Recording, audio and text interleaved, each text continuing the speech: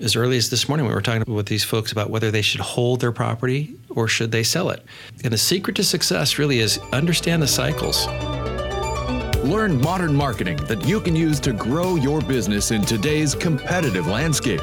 This is Digital Marketing Masters with Matt Rouse and Jeremy Marcotte.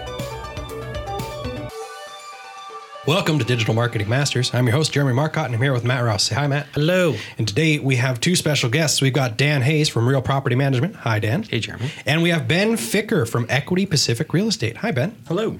So today we're going to talk about building wealth through investment real estate, kind of what that journey looks like, what you can do, how legislation and stuff. Like, let's just talk about all of the things because building wealth sounds great. So let's go about it. Dan, you were with us last episode. Can you give us a little bit of a refresher on who you are, what you do? Yeah, my name is Dan Hayes. I'm one of the 4 family members that own a company called Real Property Management Solutions here in town. And we serve several hundred clients and manage their rental properties across the 3-county area. Perfect. And then, Ben, what is it that you do? Yeah, I'm a multifamily broker here in the Portland metro area, also licensed in Washington and working on a license in Idaho. What we do is we play real life Monopoly. We help people take what they've got and turn it into more units and bigger properties and give them a cash flow to retire on the beach somewhere, maybe Costa Rica, who knows. Costa Rica sounds great. You know, if you want an investment property in Costa Rica, we know a guy, so we can do that. Well, Kevin was on the show. I think it was episode 14. I'd have to go and check. We can fix that in post. But yeah, Kevin from Costa Rica Investment Properties was on. Right. So buying investment properties, you're going in with a specific goal in mind, right? You're going in to ultimately have the passive income to be able to live retirement and not worry about, well, how did my 401k do? Am I going to work until I'm 95? You know, if you want to do that, you know, more power to you, go for it. But I'm totally going to do that. Not everybody wants to work into their 70s or 80s, but that's kind of where a lot of people have to go because maybe they didn't plan to build wealth. Maybe they just live paycheck to paycheck, whatever the case is. So let's talk a little bit about how we would go about doing that and how both of you could maybe help that process along. And it all starts with, I don't want to work all the time. I've got $100,000. Well, maybe we should, to clarify a little bit, now you guys have done presentations, joint presentations, right, where you talk about wealth building and stuff. And I know this, so that's why we have both of you on at the same time. So why don't you talk a little bit about that and we'll kind of take it from there. Okay. Well, I'd like to start with this idea that investment real estate is a passive investment. It is a very passive investment if at the end of your investment career you're going to get rid of a dilapidated building with under market rents and mold in every room. One of the hardest concepts to get across is investment real estate is active. You need to stay up on rents. You need to stay up on the condition of the property. You need to stay up on the legislation that's going on. And if you're not going to do it, you can take a much more passive role by hiring someone like Dan Hayes to help out with that. But the idea that you're just going to buy this building and never have to worry again is what gets a lot of people into trouble. Yeah, there's no such thing as set it and forget it necessarily. Correct. Unless you're Ron Popeil. Exactly. Right, yeah. So and if you haven't listened to the previous episode, you should go back and listen to that one where we talk about all of the problems that you can have when you're like, I haven't heard from my tenants for 2 years. You know, that's not a good thing. That's actually a bad thing. So yeah, go back and listen to that if you haven't yet, and we'll continue from here. Sorry to interrupt. Yeah, no, you're good. I think for me, you know, having built a decent-sized real estate portfolio, I think it begins with surrounding yourself with the right team. Really, it's one of those investment vehicles that takes more effort than just sitting down with a financial planner and saying, here's $100,000, go put it to work, make sure it comes back with more money than what I just gave you. And building that team is everything, starting with someone like Ben that understands rental investment properties, not only as someone who serves clients, but actually actively invests himself. And someone like me, frankly, that understands how to manage properties, but also owns residential investment properties as well. And once you surround yourself with that team, now you've got a group of advisors who can really, for lack of a better way of saying it, force you to sit down and really describe, what do you want this thing to do? And when do you want it to do it? Now, we've jumped to the conclusion that somebody wants passive income to retire or live life on the beach. That may not be it. That was not my initial goal. Right. My initial goal was to create financial freedom so I could have a choice about where I wanted to spend my time. And I had a clear idea of how much that took and when I wanted that to happen. And that really guided everything from there. So many times people make a mistake, and Ben will weigh in on this as well, but they'll come to someone like Ben and I and they'll say, I want to get into the rental business. And we'll say, great, where would you like to begin? I don't know, just find me a really good rental property. Right. Well, what makes a really good rental property? It all depends on what you wanted to do and when do you want it to do it. Certainly Ben is the expert that can weigh in more on that, but that's where I started. And I think that was one of the things that really guided my choices and helped me shape this portfolio that's been more lucrative than I thought possible. Yeah. And the other thing to keep in mind, you threw out the $100,000 to make it work for me. I'm sure you got listeners all over the world. $100,000 in the Portland metro area does not get you a great cash flowing property. There's other ways to get started. I don't even know if that will get you a property. Yeah, you could get a property, right. But you're going to need money for your windows and your siding and all your other stuff. Right. For the rest of the house. Yeah, but well, for example, right. I'm on the younger side. I'm 36 years old, which I'm still calling younger. But my wife and I just bought an off-market duplex for $530,000. We owe $450 on it, so we put $85,000 down. Right, so there's $100,000. We live in one side. The other side, actually, we put about $15 into getting it fixed up, so we're about $100,000 in. We live in one side. The other side rents for $1,900. Our out of pocket every month is $900. Right, That's a great place to get started. Now, if you're 65 years old and you're like I got 5 years left to work or whatever, that's probably not the play for you. But if you're 20 years old and you've got $20,000 and you're like, I need to buy a property, that's how you do it. You buy that owner-occupied duplex, you rent out one side, you rent out the other bedroom in your side, and you build that equity, and then you turn it into a fourplex. And then owner-occupied fourplex. And right. Then you turn that into 8 units, and that's where you're going to start to see actual real cash flow coming, not $100 at the end of every month. And you're saying owner-occupied. Yeah. Is that, it might be a combination of things, but one of those is to keep your own costs down, right? But is there some kind of tax benefit or something for that also? Well, so, we can touch on the legislation if we want, but statewide, if you own or occupy a duplex, you are exempt from a lot of the regulations that have just passed, right? So if you own or occupy a 4-unit, you don't have the same flexibility that you do own or occupy a duplex. But yeah, it keeps your own costs down. So it's an important distinction. It is, right? So if you're going to buy a property as a non-owner occupant, you're going to need at least 20 to 25% down. And if you're buying owner occupant, anywhere from 3.5% to 15% down will get you into a decent property. Right. And I think it's important, the method that Ben describes is really effective. And he described a situation where his out-of-pocket each month is $900 a month. So one could say, well, that's cash flow negative. But if you've got to get used to and understand total economic benefit, each time that rent check is paid, Ben pays far less in his monthly mortgage payment than he otherwise would. Mm-hmm. But also remember that asset's appreciating each month. Mm-hmm. Principal is being reduced, so equity is being built. There are tax advantages that none of us have time to get into today, but total economic benefit is really important to understand how you get to get a true financial picture of what your asset's going to do for you. So is that something too, though? You live in one side, so this is going to be the sticky widget, right? Would you recommend, or would you say it's kind of dependent on the person? Would you manage that property on yourself, or would you hire like RPM to kind of manage that for you to help mitigate the risks that come along with owning a rental property? Here's the caveat. I work in real estate. My father-in-law is a local real estate attorney. I've got one tenant.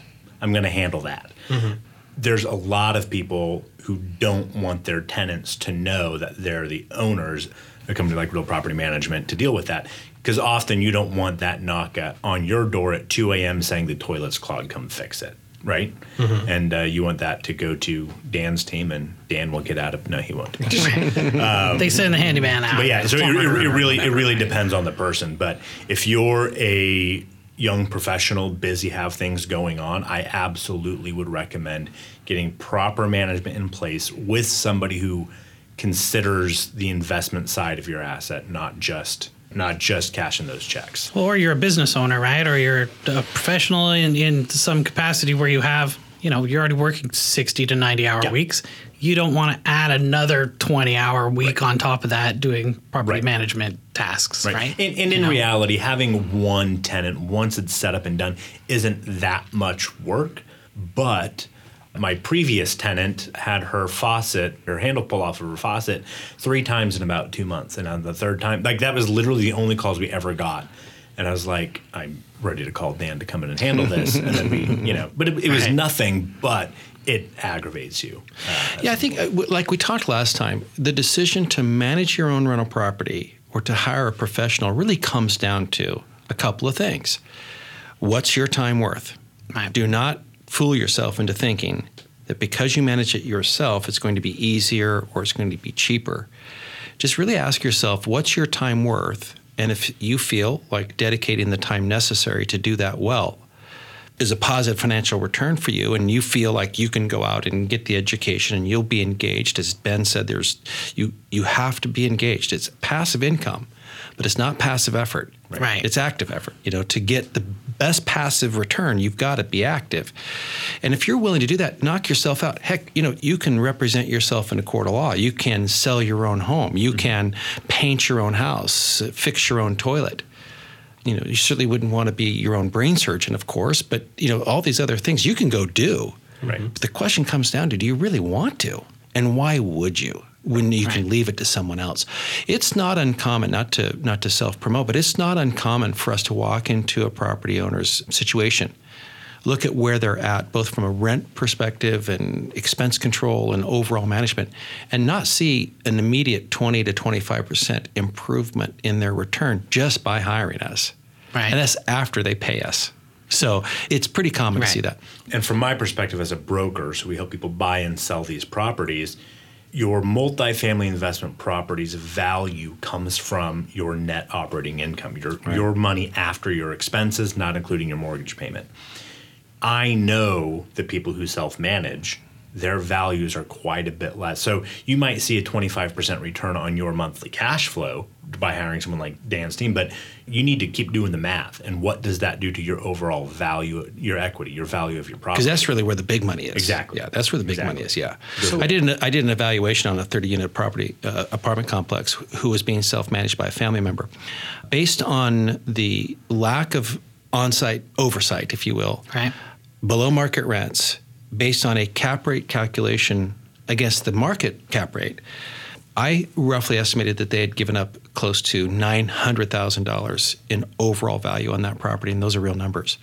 And what they were trying to do is save a couple of $1,000s in property management fees. Right. And that's real life stuff. So funny, I used to live in an apartment complex in downtown Calgary when I was in Canada, and it was probably, 45, 50 units, something like that. And we used to pay the landlord in cash, and she would give us a rental discount in cash.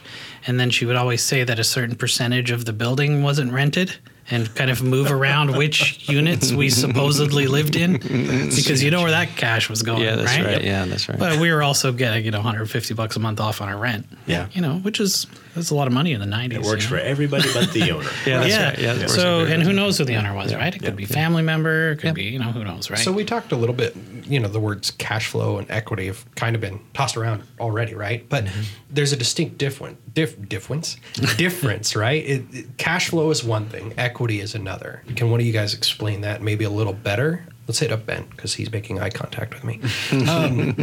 So let's talk about maybe the difference between balancing cash flow and equity in an investment property, especially since it's your niche, like multifamily properties. So just a quick definition. Your cash flow is after your expenses, what is being deposited into your bank account at the end of every month, or once the bills are paid and the rent comes in, the bills are paid, what's left over, that's your cash flow. Before debt service. Before debt service, yeah. Or you can do your total cash on cash would be after debt service or whatever. So you're going to realize that money every single month. And debt service is what you pay out to. That is your mortgage payment. Mm-hmm. That is paying the principal of your mortgage payment. Okay. Because you got interest and principal, right? So the debt service is paying down that principal there. So the equity, though, that is something that is all numbers in the cloud. That doesn't make it. It means nothing to you today. You only realize it once you sell. So that's the value you can sell the property for when you or refinance it. It's just it's really just, it's just equity. It's just it isn't cash until you convert it to cash. Right. Exactly. In whatever form you convert. So it's a hard asset versus liquid funds. And that's kind of why you hear people say like you should own your own home because you're building wealth, but you're not really, are you? Right? You're just kind of controlling your own cost. Well, unless you have another property that you're renting out, you're not really building any wealth. Well, you're controlling your own costs for sure. You've got to live somewhere, right? So you're controlling your costs, and you're paying down that note. You're paying down how much you owe, so you're building some equity there. I think of your primary residence more as your safety net. Get that thing done and dealt with, so that when you retire, you don't have that monthly nut to hit, right? But if you bought it in 1988 and you're going to sell it today, you might have bought it for $30,000 and now you're selling it for $600-$700. That's some good money there, right? But it's really equity is. We talk about with sellers, they all kind of get this idea on what their property's worth, but it's not really worth that until somebody writes you that check. That equity is the difference between what you owe to pay it off and what some buyer is willing to cut you a check for. That difference there, that's your equity. For me, I subscribe to probably a more pure notion of assets and liabilities. I subscribe to the Kiyosaki Rich Dad, Poor Dad definition of assets and liabilities. And I see your primary residence, if you have a mortgage on that, that's an expense. It's not an asset. It's not an asset until you convert it to cash. And then you got to have a place to put that cash if you're going to put it to work. My belief is an asset is something that produces cash. Mm-hmm. And your primary residence does not produce cash. You certainly could build equity. There are a number of benefits of home ownership, but in my mind, it's not an asset until it gets converted to cash. But as Ben said, cash flow is just simply how many dollars do I bring in and how many dollars do I pay out and what do I have left over? That's my cash flow. Right. It's either positive or negative. That's basically it. But cash on cash return is simply how much cash did you have to put in to get that cash back. Mm-hmm. So if you take that $100,000 as an example, go to financial planner and say, what would my annual return be in your estimate? And the financial planner says 5%. That's a 5% cash on cash return, let's say. So, as I said, an investment property is just a vehicle. So if you put $100,000 down and you brought back 5 points of return, that's cash on cash return. Think of it that way, and you'll make much better investment decisions. And you'll start to be able to answer the question, so what makes a good rental property? Right. And you know what? We do the same kind of calculation in the marketing world with business owners and stuff is we say, because of the way that direct marketing is kind of turned around, where you can say, I ran a Facebook ad, it cost me $100, and they bought this thing that was $200, so I doubled my money. Well, that's not really what happened, right? I mean, because there's all cost of goods and doing business and all that kind of stuff anyways. But then there's also what you need to do is you need to be basing your marketing on what is the actual long-term value of a client, right? So we use lifetime value, right? So you average out if my average customer is, let's say it's somebody who's renting, right? And you wanted to advertise for a renter. If it's $1,600 a month and you make $300 cash flow on that, you don't say, I have to spend $300 to get this renter in because I'm going to make $300 because you're going to make $300 a month for a year on their lease. So you could hypothetically spend more to get that customer and still be profitable. But then the other thing that we were talking about also is in kind of the marketing world, we tend to think of it as opportunity cost, right? Is if I'm spending all this time managing my own rental or trying to sell my own house or, whatever that thing is, what am I losing out on that I'm not doing for my business? Right? So if I'm spending 20 hours a week instead of hiring Dan to do it, and it costs me a couple $1,000s a year for him to do that, but I could have made $20,000 in my business, I actually lost $18,000. My first mentor in the business made sure I understood something very clearly. Whether you decide to manage the property on your own or you decide to sell it on your own, assign a cost associated with that activity to yourself. Because if you don't, you're misstating your financials because someone's going to do that work. whether it be you or someone else, someone's going to get paid, and there is a cost there. And in your example, it's an opportunity cost. You're doing something that you could otherwise be doing to make money. If it works out that way, great. If you're okay with spending that money on yourself, then knock yourself out. But don't kid yourself. Right. That activity costs money. So count it. Yep. Calculate it. Yep. Get your financial calculations right. You'll And make there's- less mistakes. Right. There's also some cost in liability, right? And, like, I know you're laughing already, right? But people never calculate the cost of potential mistakes. And that's a big cost, right? Like, One of the things that I think, and Ben can weigh on it too, obviously, but I think one of the challenges with businesses like Ben and I is the better we do, the more it looks like we're not needed. right? How hard could it possibly be? Right, us You're just too. collecting rent, right? Right, you're a realtor. All you do is check boxes. All you do is check boxes, do Yeah. the seller disclosure, right? Yeah, and then demand try payment. getting through that quagmire when things go badly. See how that goes. Right. And I've seen it recently in the realtor specific realm. It in its high level 10,000 foot view, what you do is facilitate paperwork to make sure that it happens correctly. But they don't see you made sure this inspection went through. You made sure that this was done.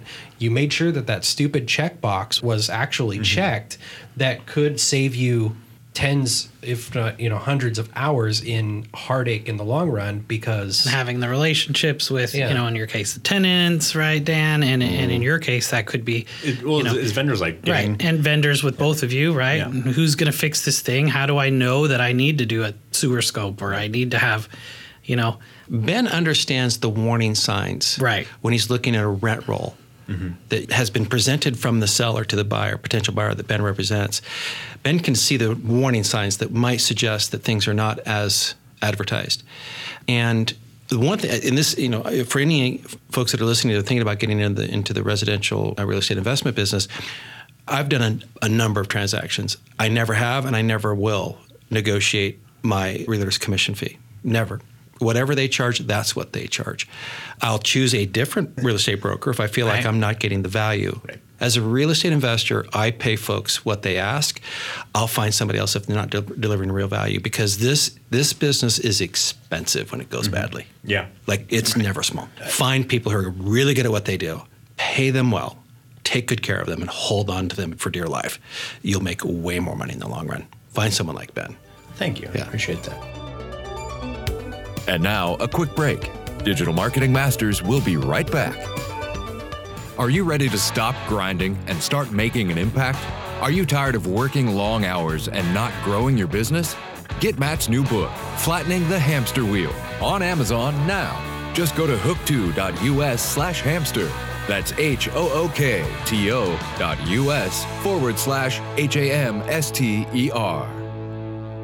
well, we were just talking about bad realtors actually before this. But Here's Ben Figure. yeah, here, we actually, we had a couple episodes that we were talking with, we had Tracy from the All Things Real Estate Store who owns a brokerage, but also owns a real estate supply store, right? And we had Lauren Goche on, who does usually duplexes and single houses, right?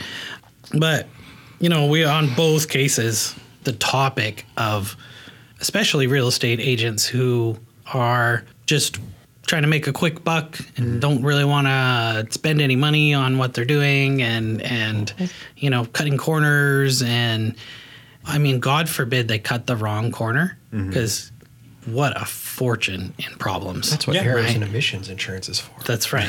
And insurance. I know we said we weren't going to talk about insurance, so we won't get into that now, but just unbelievable problems. Just one super quick example is we had one of our clients actually, who was telling us about the deal that they got on this property from someone because they knew the realtor. So the realtor picked their offer, which was like about $15,000 below market value.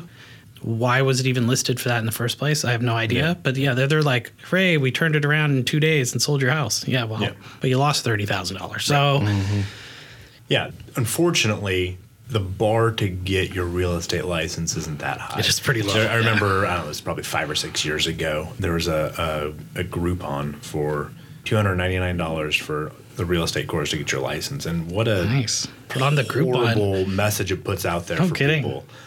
Pretty soon they'll have it on Fiverr. Yeah, exactly. Hey, right. get your real estate license, $5. The reality is that it's very easy to get your real estate license, and anytime the market is doing an upswing like it has been, people find success. And he's a I hope he doesn't hear this. There's this guy also named Ben. He's trying to figure out how to get engaged to our friend Heather. Did you tell him just to ask? Or? Yeah. It's This guy took her to the top of the mountain, brought a family heirloom ring, gave her the ring, and says, "By the way, this isn't a proposal." I'm like, "What do you?" He doesn't know what he's doing. Anyway, How do you mess that up? Anyway, so that's a side note. So he's been licensed for about a year. A friend of his said, "Hey, I found this house. I want to buy it. You can write the contract." It was super easy inspection. Everything was done. He's like, "It's the easiest $10,000 I ever made. I'm gonna do more of this." I'm like, "Well, sure. It's been a year and you did a deal, and it happened to be one. It's the easiest thing you've ever done." But when you've been doing this, I mean, I've been doing this for 15 years. I'm 36. I started when I was 21. I've been doing this for 15 years, and you see the wide range of things that can go wrong. When I moved into investment real estate, that's when I really started to be able to differentiate myself from other agents, because single-family houses, their value is all dependent on what those other single-family houses in the neighborhood are selling for, right? So if you live in an Arbor Roses as a neighbor, there's 3 different house styles that are all within 200 square feet of each other. Very easy to price that out. When you're dealing with multifamily property, let's say you've got an 8-unit and there's not another 8-unit building that has sold in the last 6 months within 5 miles, like, how do you come up with that value? The last few years has been such a crazy market that anybody could list those properties, put it on the market, and it would sell, and everyone thinks they did really well. But you don't know what you've missed out on by not being able to properly represent the opportunity of those buildings. So this legislation is causing a lot of issues, right. but one upside that it's doing is it's bringing our market back to the fundamentals. And you're talking about rent control. Rent control, right. So Senate Bill 608, which I'm sure you guys touched on, rent control, and not only that, but you can no longer evict without cause, whether it's landlord cause That's or tenant Oregon's cause. in it. Yeah, that's Oregon side, yeah. So the upside to this is that it's bringing our investment properties back to the fundamentals of what's our gross rents right. minus our expenses, what's our net operating income or NOI, get that into a cap rate, and that's what your value is.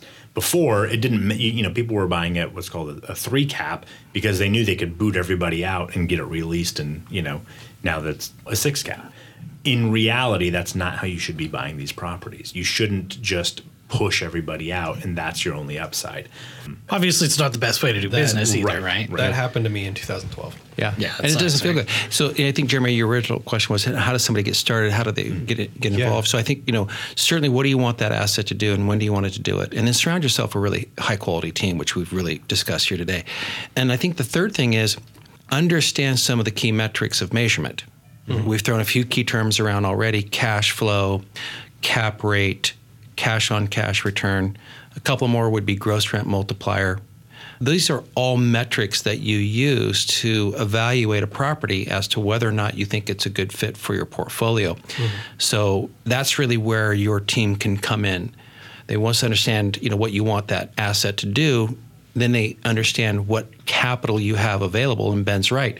You're not going to pick up a great rental property with $20,000 in your pocket. It's going to take a bit more than that in Portland, Oregon right now. Mm-hmm. And the deals are not as prevalent as they once were. We're starting to see some movement there, but the word's out. Portland's a great place to live. The word's out. Portland's a great place to own rental properties. Oregon, the revenue's great.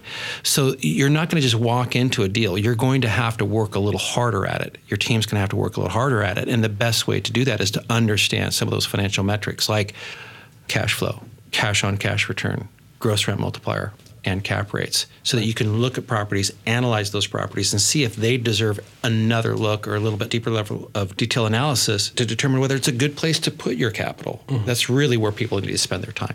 And that's the place I find people spend the least amount of time. Right. No one likes to do the math. Nobody likes to do the math, but the numbers never lie. Math is hard. Math is hard. That's right. And the crazy thing about math is it doesn't have emotion attached to it. Right. It's clearly predictable, and numbers don't lie. And if you're the type of person who's not going to do the math, but you're going to hold this property for 30 years, you're probably going to be fine. You could have done better. There's an opportunity cost you're missing on. You're going to be fine if you hold it long enough. I think the problem that a lot of people have is they've been looking at what's gone on the last few years. Right. They see so-and-so bought their duplex for $300,000. Now they're selling it for $6 million. It's been 4 years. I want to do the same thing. Right. The math doesn't look as good when you bought it in 2007. There's a very well-known real estate website, and this guy does a lot of webinars on how to buy multifamily properties, and every single example he has, which is great deals, he bought in 2010 and 2011. Yeah. Right. I'm like, obviously, if your advice is go back 8-9 years, Perfect. sure, that's wonderful. But if you go back What's 10, the saying? A blind squirrel finds an acorn every once in a while exactly, as well. right? Yeah, exactly. Yeah, you just really have to work a bit harder today. As you said, we're getting back to the fundamentals of how it really does work. And there's a saying that says this real estate investment business, it's get rich slowly. Right. This does not happen overnight. Ben and I were having a conversation the other day, and I've repeated it several times since then.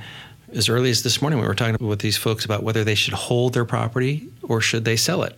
And the secret to success really is understand the cycles. You know, I'm often asked, when should I buy a real estate investment property? And my answer is today. right. You know, if you want to, it's always today. It's yesterday, and Yeah. if Right. not yesterday, do it It's today. Yeah. And then understand. Best time to plant a tree is 20 years ago. That's right. That's exactly right. All you have to do is understand. One, make sure you're not over leveraged, that you can hold your breath through the cycle and hold through the cycle. It will come around. The number one question I'm asked is, are we in a bubble? Are we at a peak? Should I buy? The answer is always yes. And your first exit strategy needs to be at the peak of the next cycle. Yeah. Whatever that Who is. knows? whenever it is, Something yeah. may come up and you may double that value in 3 or 4 years. By all means, take that money and run. By all means, right? But your strategy when you buy it is at the very earliest you're looking through the peak of the next cycle. Because 7 to 10 years, we always go through this peaks and valleys. It's going to happen. If you bought in late 2006, spring 2007 in Portland, that was right before we crashed. If you bought it then and you're selling today, you're making money. Right. Not only in your principal your principal payments that were made in building equity that way, but also in appreciation. Yeah. So as long But as if you bought it in 2007 and you sold it in 2010, You missed the mark. You know, you don't understand the cycle. I did a ton of short sales back in the day. We helped a guy between 2005 and 2007. He bought 20 owner-occupied properties, which is fraud. He didn't live in any of those.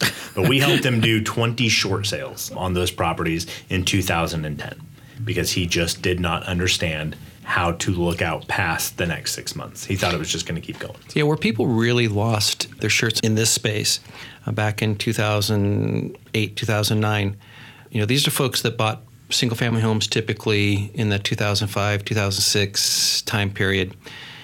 They looked at their rent revenue. They most likely were cash flow negative. Pick a number, it won't be right, but let's say they're $5,000 negative cash flow for the year. Not a big deal. That single family home, based on the most recent trend, was going to appreciate $60,000, $70,000 that year. So I have to spend $5,000 to make 60 or 70, right? What happened? The market crashed. What is the one thing that didn't change in that equation? Losing $5,000. Losing $5,000 a year. And now they're feeding the beast, they call it, and it goes back to the bank. So if you understand those principles, you understand the best time to buy real estate is today. And just don't go in it for the short haul, right? Pick a different investment Go vehicle. throw your money out the window. If you are a flipper and that is your business, Go- by all means, Knock yourself out. But that's a totally different business model. If you're looking, That's at not passive multifamily- income. Yeah, if you're looking for passive income, you need to have a long-term approach. This rent control thing. So I do a lot of cold calling. If you're listening to this, I'm sorry if I've called you too many times, but most of the people I talk to, A, are 3, 4, 5 years behind in rent. B, When you say behind in rent, what do you mean, Ben? I mean, they're probably $1,100 for a 2-bedroom here in Beaverton, and it should be $1,400. Because they wanted to maybe be nice they or love their tenants. Love their so tenants. behind on they're rent doesn't nice. mean that they haven't paid their rent. Yeah, Right. like, I'm how do I sorry. not I'm pay sorry. below market? That- 3 or 4 it years? means they haven't. We sold a property where they haven't raised the rent in 7 years. Wow. Right, but they love their tenants, which I get. So they're going to get a $50 Starbucks gift card every year from me, right? Because I love my tenants too. But so And in the meantime, Ben, that 7 years, in the meantime, property taxes have gone up. expenses have gone up and margins have constricted for that investor. Exactly. But they don't need the cash flow, so they're fine with it. But now they're going to sell in the next year or two. Back to the fundamentals, the net operating income, they cannot get the value they could have last year because they need to raise their rent 9.9% every year for the next 5 years to get to what should have been today's value. Does that make sense? And how fair is it to that tenant to experience that? Not very fair. It's not very fair at all. Yeah. Well, people tell me all the time they love their tenants, and now they're going to sell their building. They're used to a $700 a month payment, and that's $1,500 when they get booted out, and it's going to happen. It's not. So you're not necessarily doing your tenants a favor. Like, yeah, you're doing them a favor in the moment, but inevitably, if you're not going to hold on to that property forever, then sooner or later the rent's going to catch up. My wife and I have a friend who has a 2.5-year-old kid who can't walk yet because their parents carried her everywhere. And they think they're doing her a favor by not having to work and learn how to walk and do all this stuff. And in reality, she's way behind in her development because her parents loved her and didn't want to see her struggle. Mm-hmm. If you love your tenants, you don't want to see them struggle. They need to just be prepared for the real world. That's just the market conditions dictate always. It's just the way it works. And there are so many other great ways to say thank you. Mm-hmm. What we find tenants truly value, being treated with respect, fixing things when they break, communicate effectively, and make sure you're taking care of the property. And don't have these wild swings. Right. It's just folks don't budget for a $400 a month increase. But if rents are going up 1 to 2 to 3% a year and your rents are moving with that market, that's the market moving. It's much easier to budget for that, and they are prepared for the real world. It's very difficult for folks that are living in a property that's so substantially below market, and then that ends. Now they can't afford anything because we haven't properly prepared for that. Now, I'm not suggesting that you need to do things because other people can't budget. People need to be responsible for their own actions. But it's just not, in my mind, a great way to treat tenants. Right. Say thank you, but do it in an effective way. Give them the send-out cards with some brownies. Yeah, that's right. Those brownies are so good. Shout out to Lori. Everybody, not even gonna lie, I totally ate one of those last night. I split it with my wife, so I didn't get too much sugar. Microwave 15 seconds. Bought a card from D'Angelo, so he sent me some brownies. Yeah. So we asked the question at the beginning of the podcast: how do I get started? So you said that you just bought a duplex, owner occupied duplex, right? And then you said after that, in pretty quick succession, like next step, 4 step after that, 6, 8, whatever, however many units, all owner occupied. Not all owner. Not all of them. But so walk us through the process. Let me back up real quick. The answer to your question is going to be, how old are you? When do you want to realize the return on your investment? If you're 20 years old, whatever you can get into, you get into it. Start that now. Get a roommate to help pay down that mortgage. Whatever you can do to start building. If all you've got is that 3.5% FHA, loan, get that going. Have somebody else help. Get a roommate or two. Have them help pay down that mortgage for you. So you build enough equity that you can then sell that, buy the next bigger property, and do it on a bigger scale. The whole thing is just the power of the scale here is incredible. And what I'm hearing you say, Ben, really is the very, very first step is to get your own financial house in order. Yes. Absolutely. Get your financial house in order. That's the gateway. Once you have your own financial house in order, now you can start to think about what you want that thing to do, that asset to do, and when you want to do it. Because that's what Ben's saying when he says, if you're 20 and you don't need any cash today, but you need it in 15 years, essentially you've answered the question, what do you want it to do and when do you want it to do it? Exactly. But your financial house has to be in order. There's no such thing in my mind as the no money down real estate path to wealth. It just doesn't really work that way, not in this world. So once you get your financial house in order, then you start to raise the capital. And if you really think through, how can I raise that capital, you'll find opportunities. And it may be reducing your monthly obligation by getting a roommate. It may be selling your car and buying one that's not quite so expensive. No offense to anyone. Don't buy $5 worth of lattes every 2 hours. Get your financial house in order so you have the capital, and then start putting it to work. Right. Now, if you're 50 years old, you got a kid who's going off to college, you've got a little bit of a nest egg, and you're like, what do I want to do with it? I've got 15 to 20 years left. Now you can take that money and either you can find a cash flowing market. So we're bringing a lot of our clients to Boise because they're seeing pretty good cash flow as is, and it's one of the highest growth markets in the country. Or you could buy somewhere where you anticipate a lot higher growth in appreciation. Because Portland, for example, it's not a great cash flow city if you're buying it now, but the growth pattern in Portland is so strong. Plus, honestly, the rent control drives up values and drives up rents that you're going to see a pretty decent return. But it all depends on what you want to do. We helped a couple. They had a fourplex close in Portland. They bought it for $500. This was a handful of years ago. They sold it 3 or 4 years later for $800. They took that money and bought a 17 units, I believe, in Hermiston. No, 26 units in Hermiston.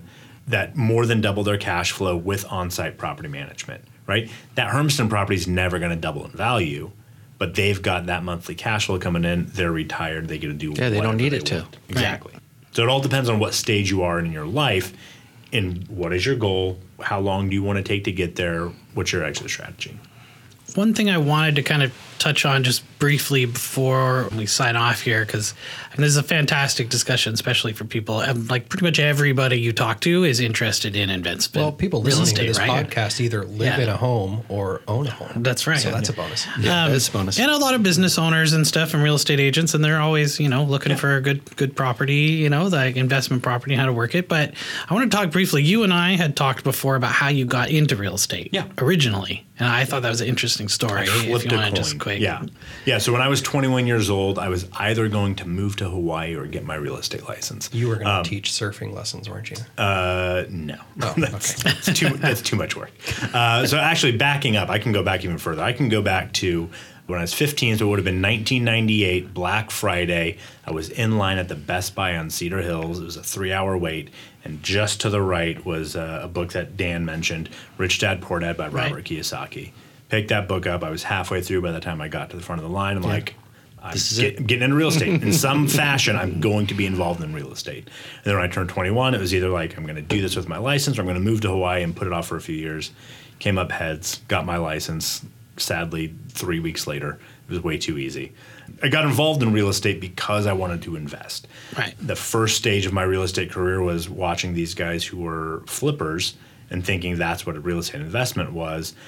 When the market crashed, I realized they were just riding the market. They were getting lucky. They weren't adding any value to these properties.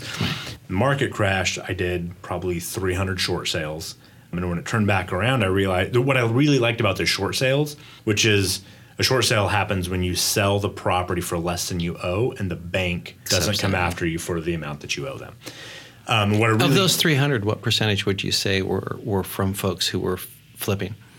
Oh, geez. A lot. A lot of them were. But honestly, sadly, I would say the majority of them were people in their late 50s or 60s who were told to refinance and pull out this equity to reinvest in something else, which they did. Toys but then, exactly. So what I really enjoyed about short sales, though, was it was all about the numbers, right? The bank didn't care what color paint you had. They didn't care about the carpet, whatever. They had a math problem, and if it was cheaper to do a short sale than it was to foreclose, they were going to do a short sale. Even if it meant giving the seller a $40,000 relocation check, which I happened to get. It happened twice for me, so that was great. But it was all about the numbers. Right. So when the market turned back around, I was like, I can't take a first-time home buyer out to talk about where little Johnny's going to open his Christmas presents. It doesn't excite me that way anymore. And then my father-in-law didn't want me to move with his daughter to Austin, so he told me I should talk to Jason Waxberg over at Equity Pacific. Jumped in the car with him. We rode around town. He started pointing out apartments, who owned what they bought it for, why it's worth what it's worth. And I'm like, this is it. This is exactly what I should have been doing for the last, at that point, 11 years. And I love every minute of it now. I know you mentioned the Rich Dad, Poor Dad, and I think the first real financial book that I ever read was called The Millionaire Next Door. You remember that one? Yep. I know some of the numbers in it are a little off now because it was written in like the late 90s, I think, right? Almost every real estate investment book, the numbers are a little off. They're like, you're going to get because they wrote them at a time when you 20%. could buy a duplex for $100,000. Right. But yeah, I think it kind of boils down to this thing. I was listening to a guy named Eric Sue, who's a marketing guy, and he said that people who understand compound interest collect it, and people who don't pay it. Yeah. And I think that's what it comes down to is how can I have an investment vehicle that's going to build over time and help me build wealth versus just kind of spending my money on things or money I don't even have yet on things Right. and then paying interest rather than collecting. This is one thing about real estate is, if you want to buy $400,000 in stocks, just basics, you need $400,000. If you want to buy a $400,000 duplex and you're going to own or occupy it, you only need 10% down is $40,000. Right. Now, if that $400,000, each asset goes up 20%, so now it's worth $480,000, you made $80,000 on a $40,000 investment, or you made $80,000 on a $400,000 investment. And if you understand how that works, congratulations, you'll be rich. Yeah, exactly. Like you are leveraging. Eventually. Yeah. You will. You will. It's incredible. But all it is a time. How much time do you have to make that work for you? And that's what happens. Well, that's great. Jeremy, do you have any more questions? Or I think maybe we should I'm wrap sitting it here up reeling here. about, hey, I need to have I know, coffee. you're like, But not $5 lattes every 2 hours. Yeah. You know, Yeah. I You can take have one $5 latte and drag it out. I get a little bit offended when everybody attacks my coffee. There's a lot Hey, of man, things knock that I yourself don't out. do. Knock yourself out. Well, what Work you at do is home. I don't have an office. I do all these things to save money so that I can drink a $5 latte if every you day. get that Starbucks Gold card, right. then you get free refills. So I know. that's what I do. And they give you a crap load of free coffee. But that's They do. Right. neither here Yeah. nor there. I'll make you a deal, Matt. No offense, but you buy your latte and I'll take you around to my rental properties. How's that sound? All right. So that's what we got, right? It's real estate can be tricky, but if you make it work for you, if you haven't read Rich Dad Poor Dad, please read it. The library has it for free dollars. You just have to take time and sign up for a library card. Side note, it's probably checked out for the next 5 months because it's a really, You can watch him on really YouTube. good book. He talks about his book on YouTube. And to be perfectly clear, that's just the basic concepts of how to get your money to work. There's so much more. There's so much more. It is. The rabbit hole goes very, very far. Well, and you understand this, right? I mean, you bought a car to rent out, right? And we all have investments that we're making on the way here, Right. so we kind of understand the idea behind it. But the real estate thing, some of the ways that the numbers work, like when you're talking about how you can buy it with less money down than instead of versus buying stocks, or a lot of people buying crypto these days and things like that. But that's high risk investments, and it seems like you would be hard pressed to find anything in the market that you can buy without spending all the money up front, Right. but also isn't a super high risk. I believe owning residential real estate investment property is still today one of the very best vehicles for just your average person like us. Dollar for dollar, right? It's okay. For instance, I bought cars. I own cars to rent out. That was the sole purpose I bought them. Like, I'm going to make a semi-passive income on these assets that I will own at some point. And dollar for dollar, I only spent, let's say $1,000 down, right? $30,000 total investment for one of the cars. But I've already made on that car, $5,000-$6,000 in a year. And that car is only depreciating. Right. Like that, I'm not going to sell that car for more than I bought it. There's Correct. just no way, Right. unless I get really lucky. Not going to happen. Right. But if I go out and I spend $200,000, $300,000 on a house, at the peak of the cycle or the peak of the next cycle, if that's a $500,000-$600,000 house and I've rented it out over that time, it's a fantastic investment. It is. The risk is mitigated with insurance and stuff like that, and I'm not selling it at a loss in the long term. Dan and Ben are here nodding at you. They're like seeing the wheels this turn. guy They're like, gets you're it. getting it. It took a while. It took a real conversation and actually hearing, things tossed around. And it's something that I understand on a smaller scale. And it's just now figuring out how to move forward. So Yeah, it's how do you get from where you are to that point that you can start that next process, Exactly. right. build more wealth. In figuring that out, you'd mentioned at the beginning of this podcast, Dan, getting the right team together and talking to the right people. So how do people get a hold of you to talk to you about getting you in their circle, getting you on their side? Yeah, absolutely. You can call our office, obviously, at 503-224-3002, or just go to our website, realpmsolutions.com. Perfect. And then Ben, same thing for you. How do people call you to get you on their side to help, fight for them and teach them how to go through this process? I mean, you can find me on Tinder or Bumble. No, I'm just kidding. Shout out to my lovely wife. I asked her out on Tinder. No, you can find me at equitypacificrealestate.com or give me a call, 971-235-9561. Email address is ben@equitypacificrealestate.com. Perfect. Thank you guys Thanks, for guys. joining Thank you, us. Jeremy. Yeah. And this was a very enlightening day, and I really do need to set up coffee with one or the both of you. Thanks for joining us, guys, and we'll see you next time. This has been Digital Marketing Masters with Matt Rouse and Jeremy Marcotte. For notes and a transcript of this episode, go to hookseo.com/podcast. Now stay tuned for a preview of our next episode of Digital Marketing Masters. Join us next week as we talk with Amanda Marcotte from Nerdy Solutions about system automation and how it can help your business.